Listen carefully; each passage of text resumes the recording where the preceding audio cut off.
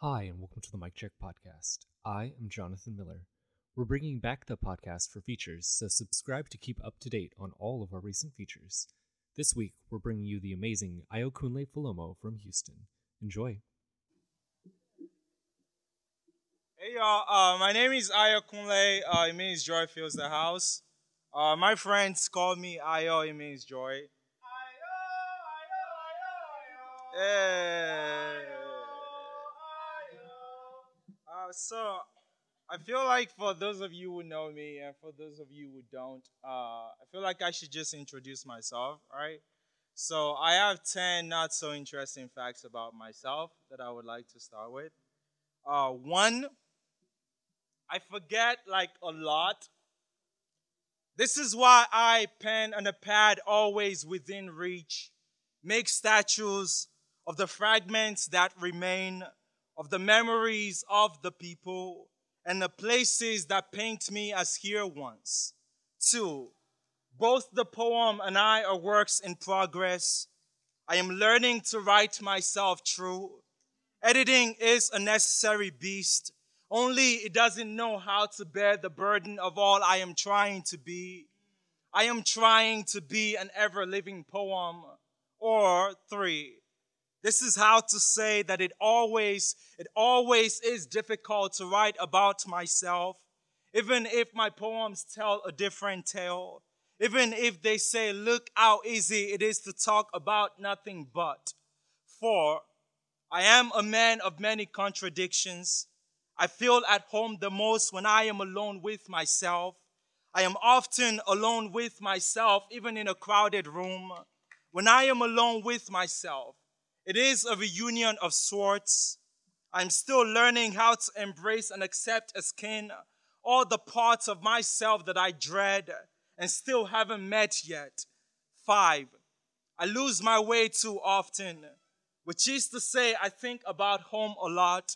Each poem is a breadcrumb trail leading me back to myself. Six is me seeking shelter in a poem, even one as compact as a haiku, because sometimes home is not where you lay your head to rest, but rather an ache. Seven, I know what it is to ache. My heart is both barricade and open door. Only a few find their way in. My heart is a door. It opens and closes. It closes and opens. It opens more times than it should. Closes more times than it wants to. And letting love in is a recycled joke. Only funny the first time around. Is the premise of and the punchline of it. Watch. Is knock knock. And you asking who's there. But the silence that follows becomes the tongue of a heckling viper. But don't you ask if this stings because there's no time for that. It's knock knock again. But this time you hesitating to ask who's there. But you do it anyways. It is a new love answering with all the teeth in their mouth. Then vanish. 8. I am still learning how to welcome myself inside the home that the kind I am to sometimes to someone else, to everybody else except myself is. 9. I think I am starting to love the sound of my voice. I love too the weight of it. I still don't know how to say much, though I know how to say a lot without actually saying a lot. I am still learning to say everything. 10. I know how to drown truth in metaphor. Watch it, muffled voice cry out for help. This is how I too know how to.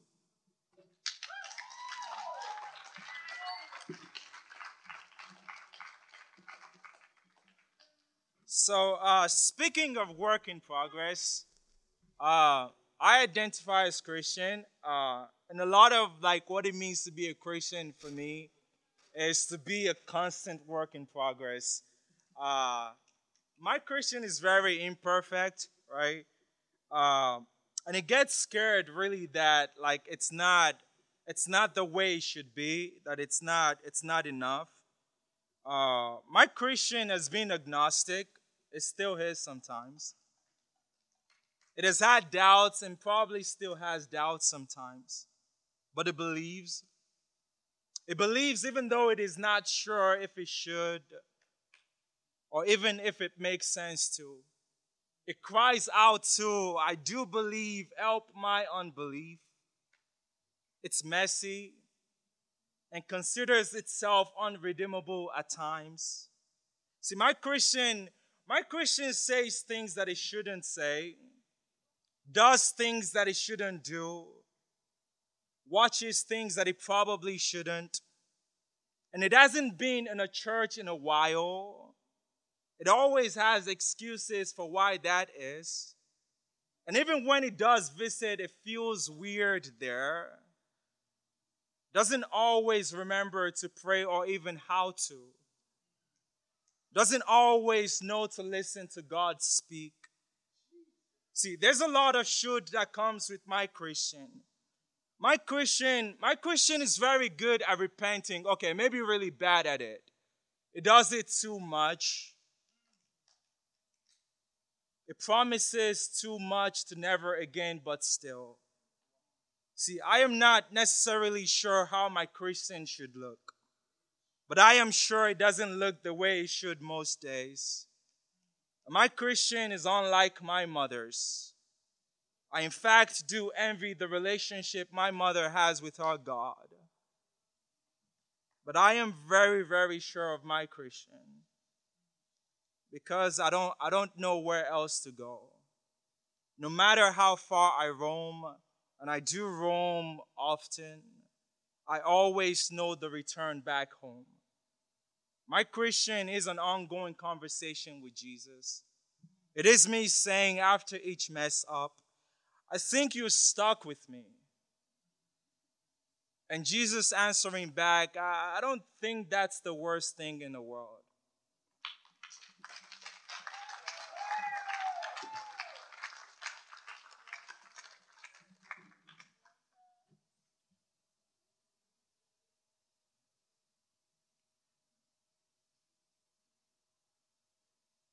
So I grew up with a Christian mother, and she was a pastor at some point. So that meant leaving the house at 5 a.m., right? Even though church started at 8. And then not coming back until 9 p.m. So imagine me, a boy, let's say 12, in the house that I think of when I think of home. And another body calls it home now, I am very sure. And now all I can think of in this home that once housed my body is the swing and the guava trees and the spring bed and the glass windows that made it so for me. I think a lot of how I have not always known to call my body home. I gather my siblings around like our mother would us all for church. Put on a gown and become a priest. This is no metaphor. In this house that is home, or to, let's say, a metaphor finds its way inside. In this church of flesh and bones, I conduct the entire Mass as I have seen it done time and time again, holy water and all, amen. I am 27, inside a body that feels like my grandfather's, except he is not, but I am alive. Call this a miracle, amen. I think back on how I have thought maybe once or twice to be a gaping wide enough to let boy bleed out of my body. I have dreamt too of me sitting outside of my body watching boy leave it like a familiar ghost. Maybe trance, maybe reality. Either way, I open my mouth and the wind pulls out a good riddance from the back of my throat and leaves me all open and blooded like a gutted fish. And I do not know if exorcism is the right name for this kind of rite. But tell me, what boy hasn't tucked manhood between his thighs and tried on his mother's skin? I try on elegance and do not because of it call the body feminine or not masculine, because the tomb is empty and there is no body, it is only I. And here in this not body, I wear my tender like an armor, and no one dares step across the line drawn to test how durable it actually is, or how many arrows can bounce off of it, which would mean to summon a casket, my fists ever willing pallbearers. I resurrect out of this body again and again, and no one calls this a miracle, amen. Now, if the body becomes too heavy of a cross to carry, and no one is there to witness its death, do we call it crucifixion still? I know the body to be a battlefield. And what is a battle cry if not a reclaiming of the whole that once was, and a putting together of the shadow of the mirror the first time a lie stood in front of it? And the truth is, I do not yet know a name for a broken like that.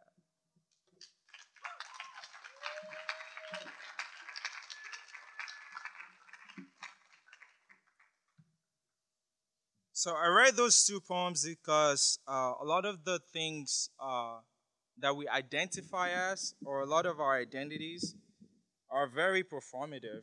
A lot of what it means to be a Christian is to perform certain things. A lot of what it means to be a man, is to like go through all these rituals. And I question a lot. Uh, it's good sometimes to reject the script and just be like, nah, I don't like that part. I'm gonna perform whatever it is a different way. And that was kind of like what that was exploring. I do have a younger brother, so I come from a family of five, with my dad and my mom, so seven. A really small family. Um,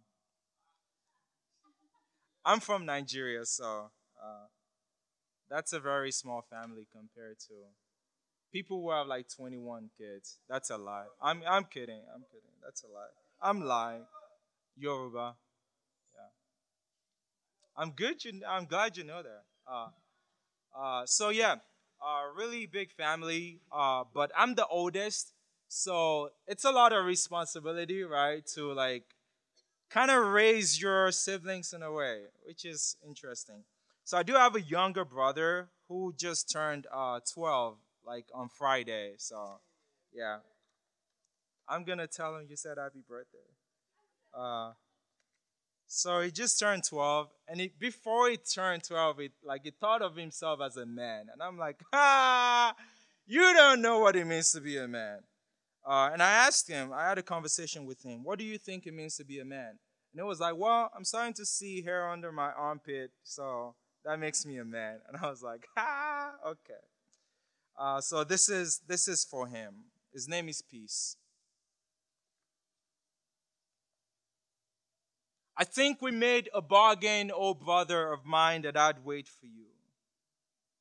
Took so long before you came, and I assumed I got tired of waiting.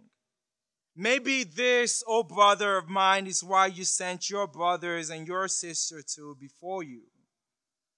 And when finally you arrived, I imagine the clouds broke forth the same way joy did on my arrival. I am the first and the last you are. You are the sealer of our mother's womb. Oh brother of mine, you are a seal. You are a promise.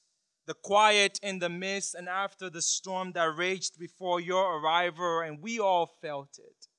Our mother the most. Oh brother of mine, you are not a problem child. You are not a problem child. Child, you are not a problem child. Bring all your problems as mountain as they may be, and I'll big brother them into dust, child. Remind me to remind you to slow down. Remind me to remind you to breathe. Remind me to remind you that you're 12.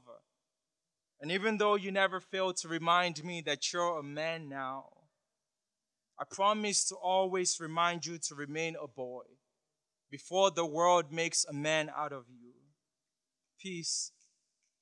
I know life is like a game of baseball because The way you run into my open arms every time I make a home run, every time I run home, reminds me to remind myself that your breath, much like mine, is a beautiful tune, each pitch perfect, worth listening to.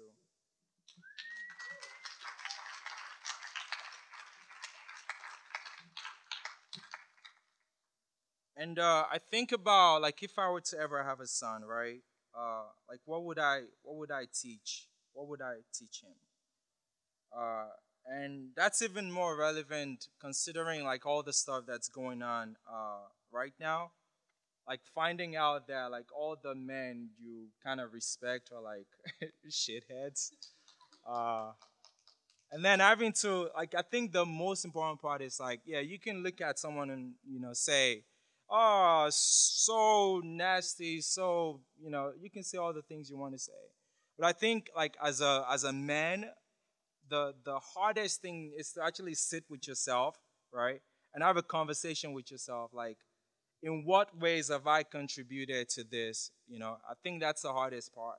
It's easy to just point and say like, look at all the lists of this man who are like, who've done terrible things. But to put a mirror in front of yourself and to examine yourself, uh, it's tougher to do. And so I'm thinking, if I were to have a son, like what would I teach him about what it means to be a man? And this kind of came from that. Son, the men of this world are like turtles, too afraid to peek and behold the wonders outside the enclosures of their shells. Do not let them make you hard. Translation: don't be a dick. Be like water soft, but stand erect when the opinions of others, like wind to a sail, attempt to blow you. And if, or rather when they call you a pussy, remind them, for they'll forget that you too, that they too, that all of us are children of our mothers. I hope you like to watch sports. Your father doesn't. It's boring. I hope you become all that your father isn't. I hope you become all your father did not have the courage to become. Smell the roses, but do not ignore the thorns. Never stop running, but slow down once in a while to catch your breath. Admire the butterflies, and they will continue to fly away from you, but be still. Stretch out your hands, and sooner maybe one will land on your palms.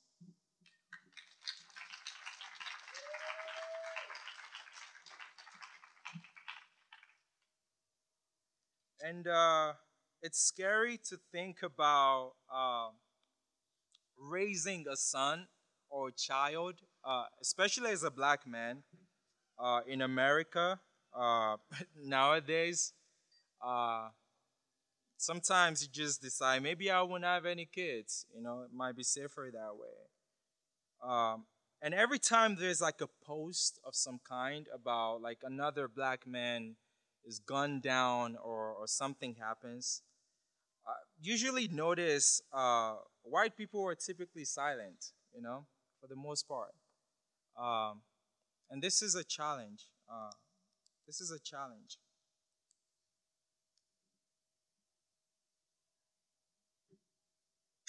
How is it that whether some lives matter the same as others is still something we have to question? Our lives matter too, or do they not? Don't answer that. White America, let me ask you a question. No, I do not mean ask. I mean, let me ask you a question. If a question or a black body, same thing, falls in the forest that white silence often is, and no one is there to answer it, is it still a question worth answering? Is this question about the worth of our lives worth answering? I ask you. maybe this time, offer something less weightier than your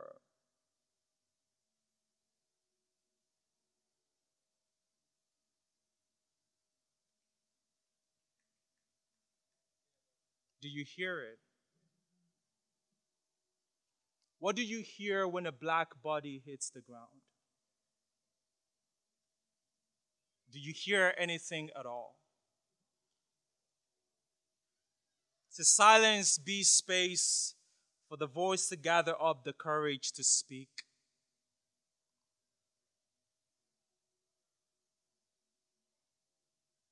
Silence to be hush. Be you bet not speak of how much space a black body takes up, or of how we hold silence and black death in the same space. And what is death if not an unending silence?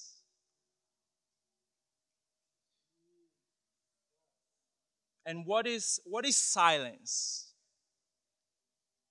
if not that which remains after the throat empties itself of all its sound?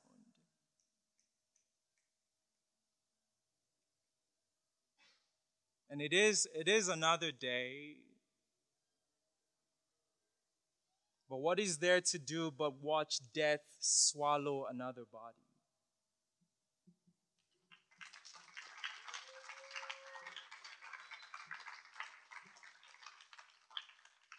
And I'll end on this note.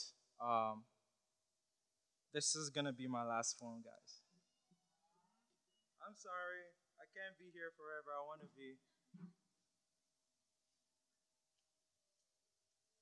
So this poem actually that I'm going to share to end with, it's kind of inspired a lot by like the writing style of a lot of the poets here at Mic Check. So I'm thinking Lino, I'm thinking Jordan, thinking Christian, thinking Bill, and you hear some of the influences in the poem, and I really like this poem a lot. And it's called Belong, and I think like it's appropriate to kind of end the night on that note. Um, so here goes. My head is a ghost town, which is to say, I have ghosts in my head. I mean, I have friends who are now ghosts, but they sometimes still dress themselves as alive in my head. Okay, what I mean is, I still think about my ghosts. I mean, my friends. I mean, the ghosts of my friends. They've taken off, they're alive. It used to be their favorite coat, but then God took it from them. Or they told God they didn't want it no more. Some nights, my heart is a town full of coats. I mean, my heart is full of my friends. My friends too are full of friendly ghosts. Same thing. I have friends too that are still alive. But my God, do they wear themselves out with the way they force their bodies into the coat that is this endless desire to make their breath worth something, my God? I forget too much to remind them their breath is worth something too much. I forget you, my God. My God, to me you have been a good God, but I hear some of my friends say they cannot say the same, but I say, holy, holy are you, O God. The way you hung your favorite coat on the cross. So my guess is the cross must be a closet. The way I wrap it around my heart. And God's Son is a coat. Still can't quite wrap him around my head. How he covers my shame and presents me holy and whole before the whole town. And just in case this town isn't big enough for me and my friends, I'll create me a new country. Belong is a country. So come, all you rejects and weirdos and sinners and saints, this is where you belong here in this new country with me. It's like this. It's my country, but could very well be yours too. Yes, ours will be a country that is ours here. will know peace and love and stay and love and peace and joy. At the port, we'll leave all our burdens. Here we'll be given new robes. Here we'll be brave. Brave enough to be as we are, brave enough to be, brave enough to be as we are, brave enough to wear our skin inside out, brave enough to let our bones breathe, brave enough to be, brave enough to be enough, brave enough to be enough, brave enough to don the glorious and the broken of our human like the latest fashion trend here. Will know no shame. Our language will be belong. Welcome. We'll be here. We'll be stay. We'll be leave all your baggages at the port. We'll be, they're not welcome here. Okay, that sounds terrible. We'll be, there is no room for them here to stay. We'll be, even if somehow they got in, we'll still welcome you in, baggages and all. We'll never threaten to kick you out or ask you to go back to where you're from. Because really, no matter how you got here, this has always been, will always be where you belong. Thank you, College Station.